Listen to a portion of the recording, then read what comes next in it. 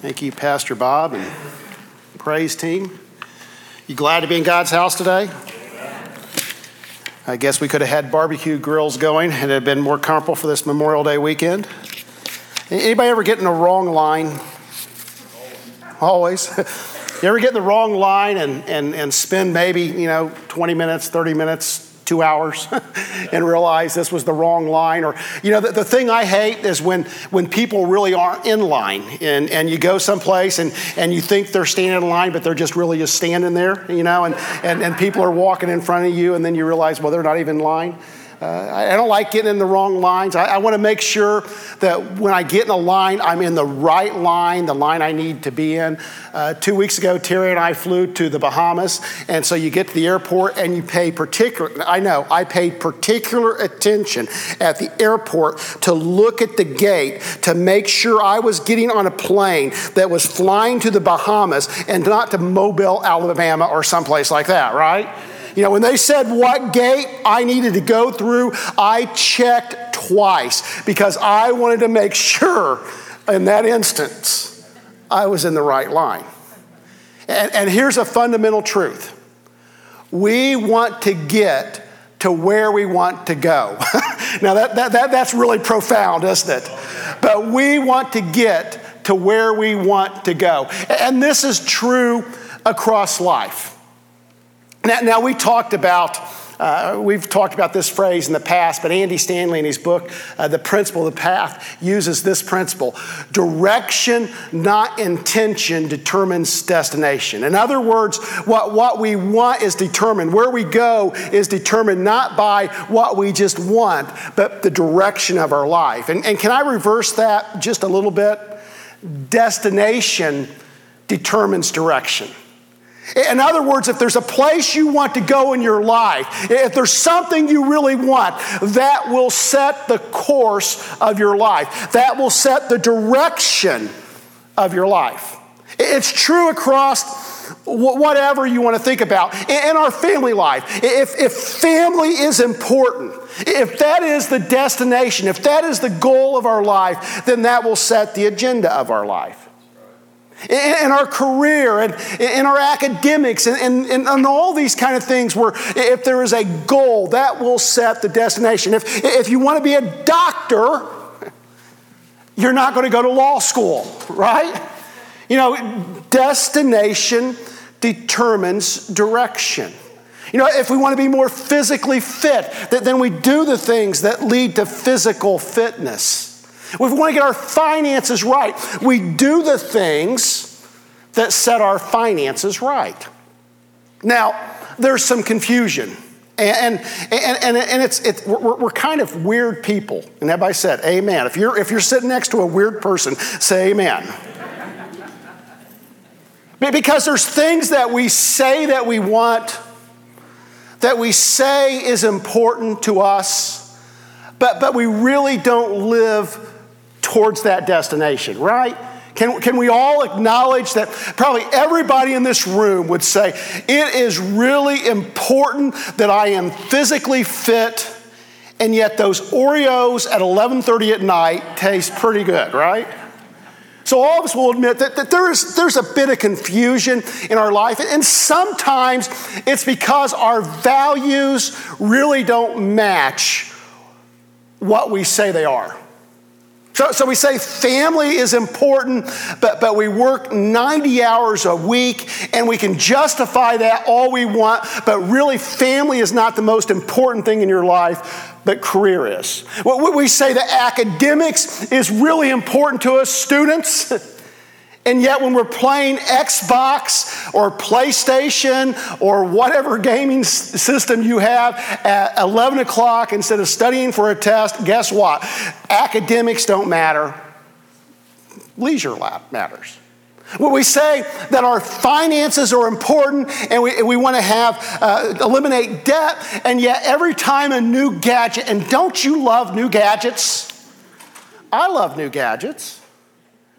Every time the new gadget, the new phone, the new TV, whatever comes out, we buy it. And so what we really value is not finances, but we value the gadgets. Now sometimes in our life, we get so caught up in what other people think. Anybody ever done that? What will such and such say? And we do things because other people will think less of us.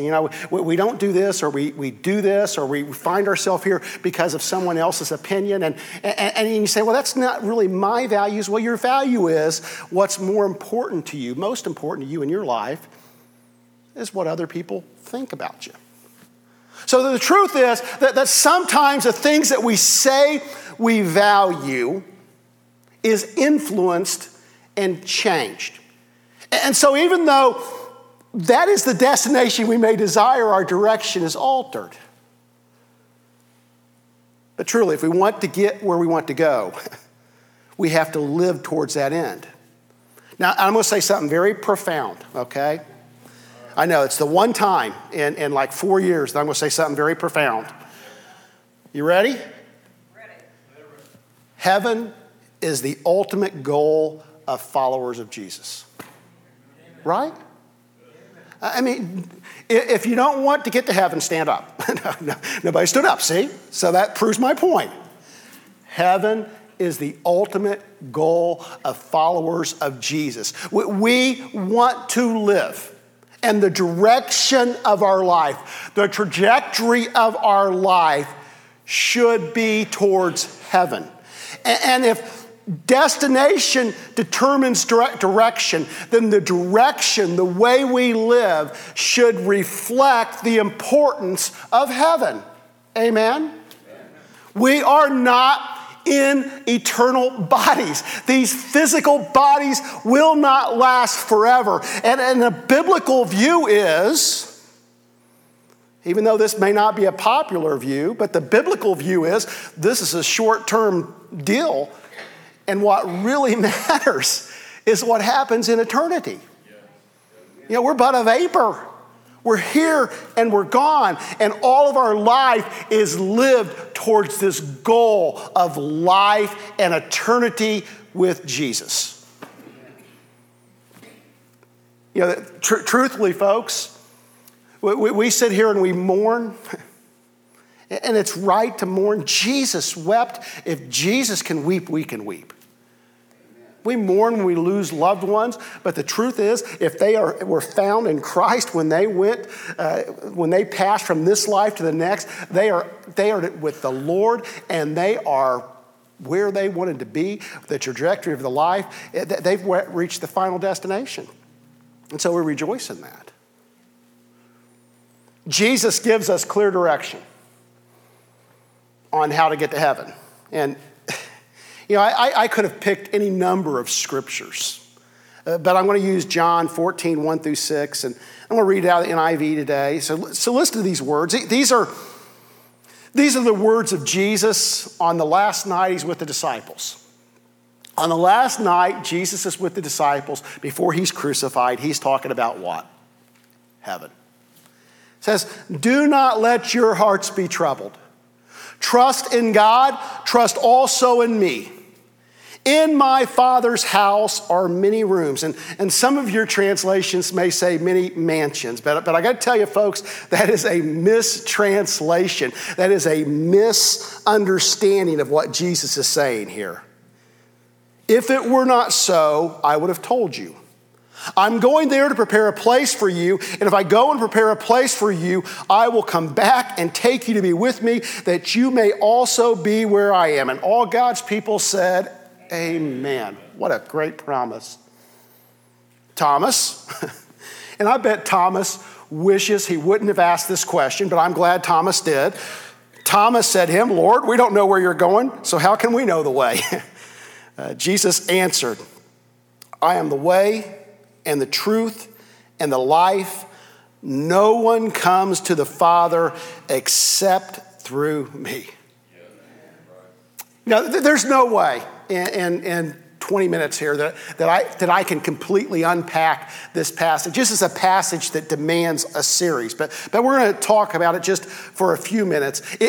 And just several things I want you to see. The first thing is this: if heaven is the destination, Jesus is the way.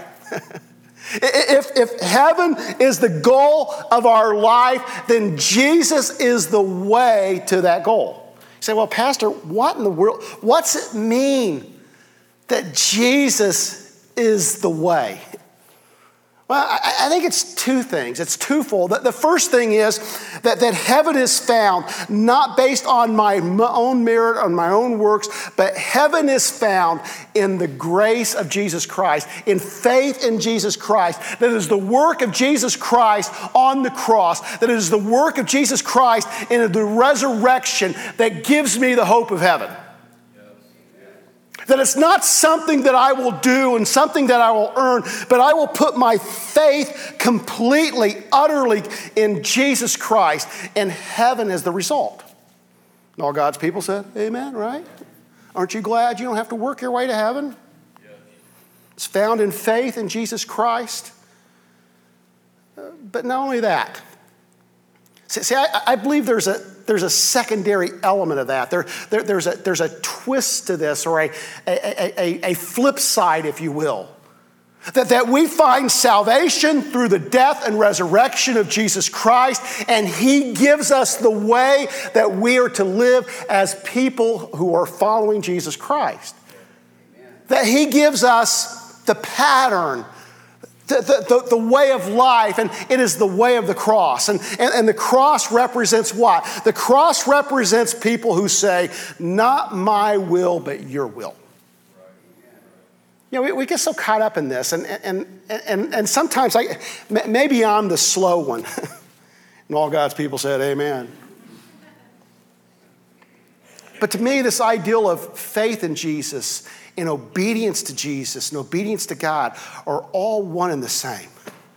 How can I say I have faith in Jesus Christ and yet at the same time not live in obedience to His will? I don't understand that. See, Jesus is calling us to trust Him and to live a life modeled after Jesus. And by faith, I trust Him for my salvation, and by faith, I in obedience follow His will. Now, a couple other things you see in this. The second thing is the destination gives us peace on the journey. You know, peace in the storms of life. I love that it is well song. And there's phrases in songs, and it's always been this way. You know, whether it's an old hymn or a newer song, there's always these phrases that just electrify your soul. And the phrase in that song is, the waves and the winds still know His name. Oh my goodness. I'm thankful that God is still giving men and women inspiration to write words that inspire followers of Jesus. The waves and the winds still know His name. And so we have peace in the midst of life. And we realize that the God who began this good work in us is faithful and will bring it to completion. And there is a final point. There's a final destination. There's an end. And it's in heaven. And it gives us peace. Those of you who've lost loved ones, you can have peace today because of what Jesus has done. And you can have security in what Jesus has done on the cross and in the resurrection for those you've loved who've passed on. There is the hope, the reality, the peace of heaven. Now I like the language He uses. The language that Jesus uses is marriage language. Now think of marriages. We had two last week. I think I saw Rick and Tammy didn't give up a son. They gained a daughter, right? And then Dr. Perdue and Matt was married just last week. And so we've got all these weddings. So we're familiar with weddings, right? Think about your own wedding. What was the significance of your wedding? I can think back February 8th, 1992. It was a day that just saved Terry's life. I have to preach that different when she's here.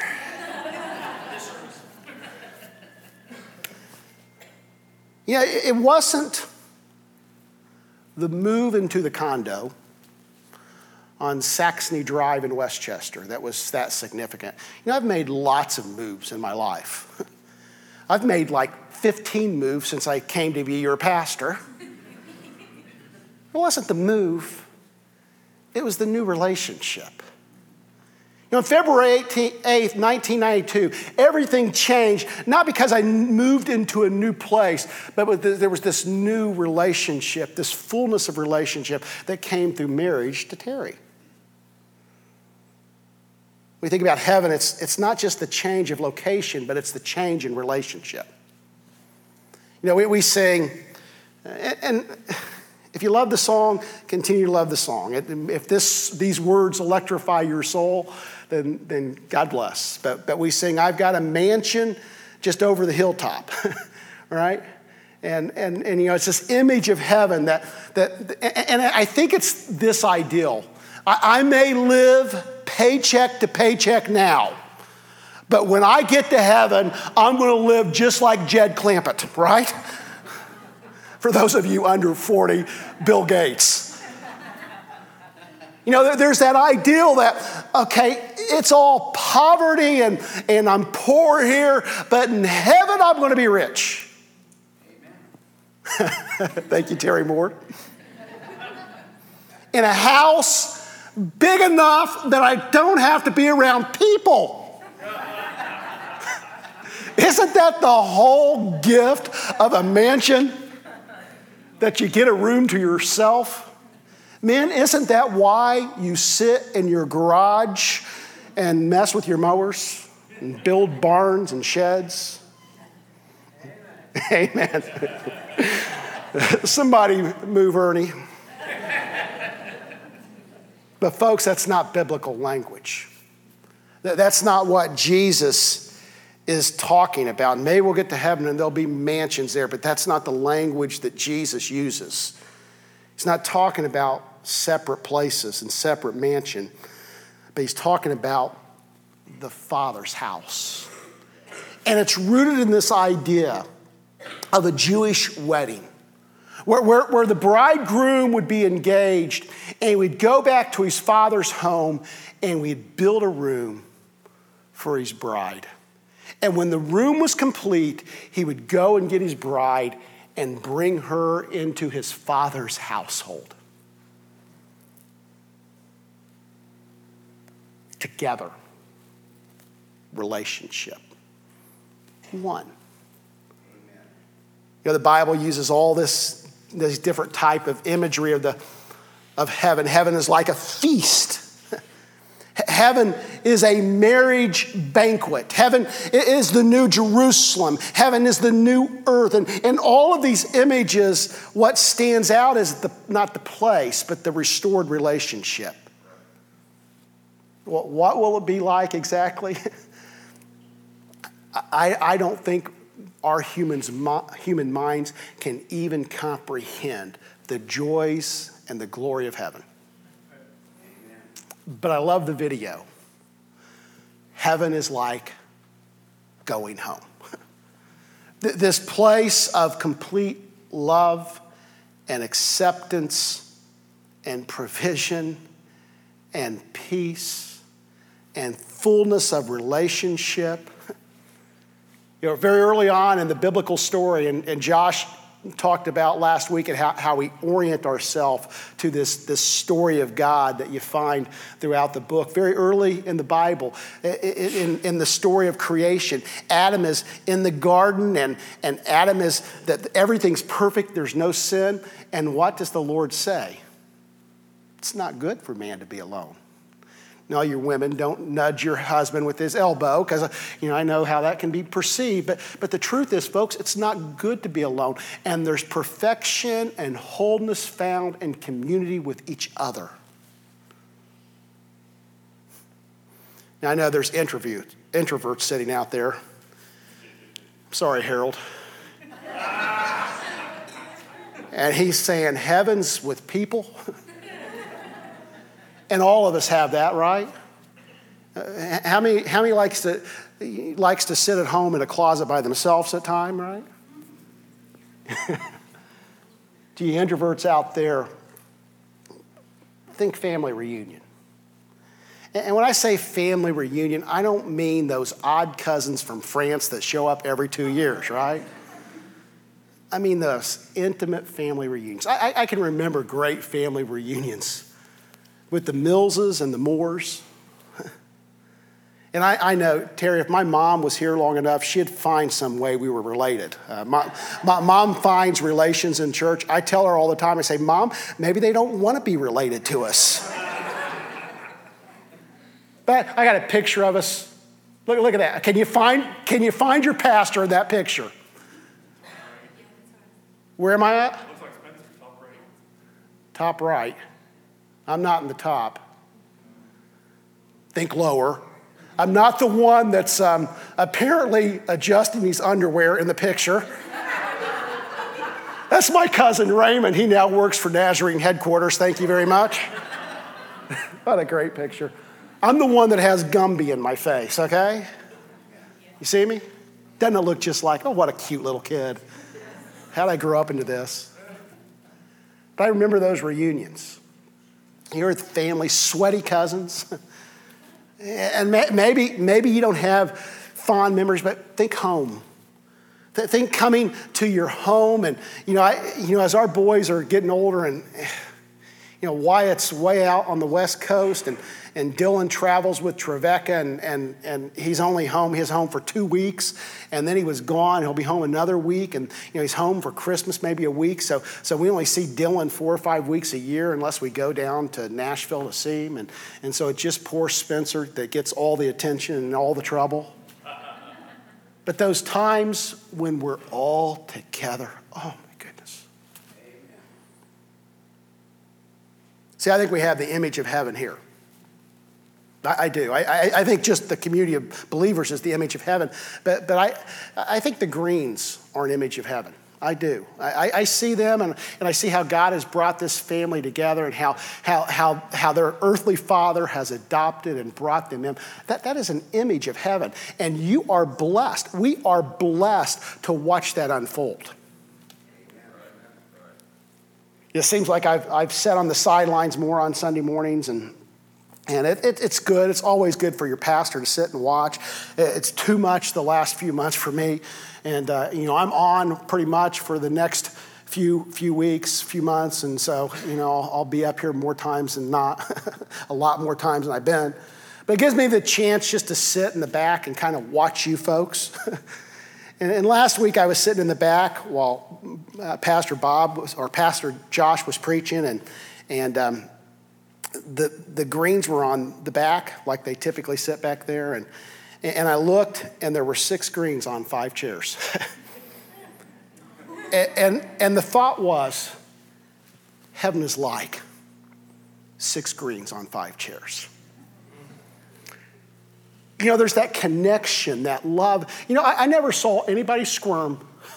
Anybody that cared, they were with each other. And when you look across that back row, none of them were born in the same home, but they're together. Heaven is like 6 Greens on 5 chairs. So what's that mean? When we live like that here, when we live like 6 Greens on 5 chairs, it's bringing heaven to earth. See, that's kind of the point. Jesus says, your kingdom come, your will be done on earth as it is in heaven.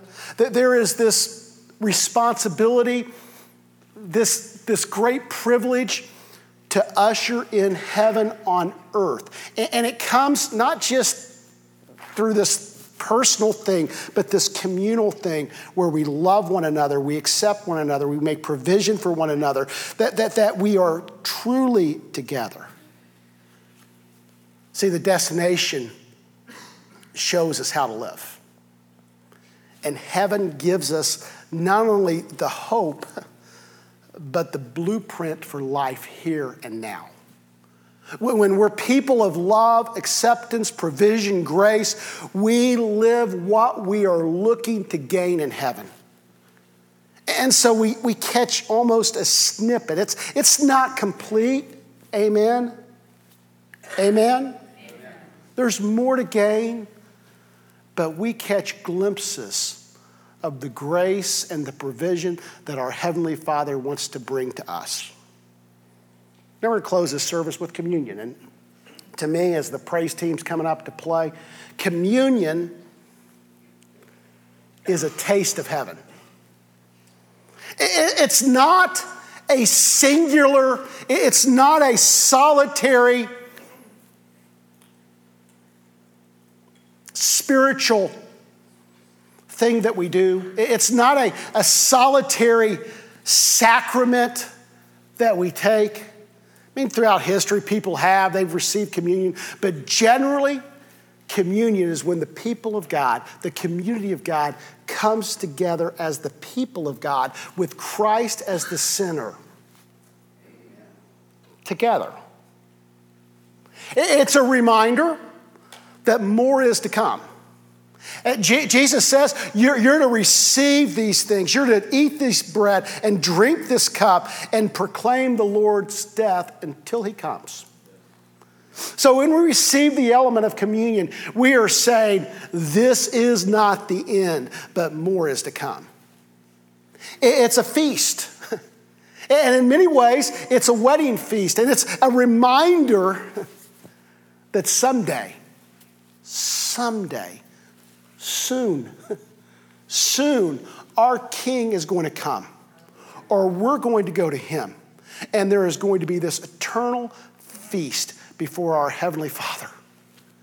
And we receive these elements together. In 1 Corinthians,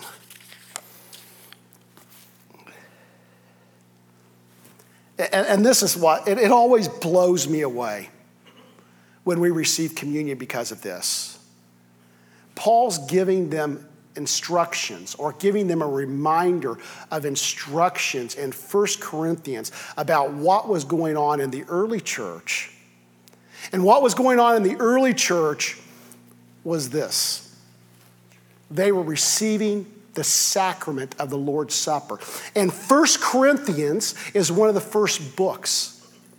So this means historically, believers in Christ were receiving the elements together, the communion elements. It was central in their worship before they had one gospel to read. Before there was one Bible, the people of God were receiving these elements together. I don't know about you, but that signifies to me some importance to what we're doing. For I received from the Lord what I also passed on to you. The Lord Jesus, on the night he was betrayed, took bread, and when he had given thanks, he broke it and said, "This is my body, which is for you. Do this in remembrance of me." In the same way, after supper, he took the cup, saying, "This cup is the new covenant in my blood. Do this whenever you drink it in remembrance of me. For whenever you eat this bread and drink this cup, you proclaim the Lord's death until he comes." We're going to receive communion by intinction. And we also have up here the little cups. If for some reason you can't make it to the front, just wave at me and we'll make sure you get a cup with the elements in it. There's also some gluten-free if gluten gives you problems. But we're going to receive communion by intinction, which means that as you come forward, you'll dip the bread in the grape juice and receive it just as you go. Stand with me if you will. You'll be dismissed from the back. I'm going to pray with us as we receive these elements.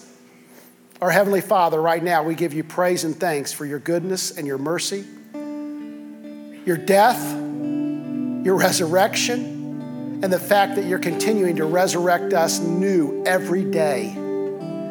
Lord, help us to see not only heaven as our home or heaven as our destination, but Lord, may we also catch a glimpse of what it means to bring your kingdom, to bring heaven to this place. Lord, help us to be content. 6 on 5. Together, close, relying on each other, loving each other, forgiving one another, loving one another.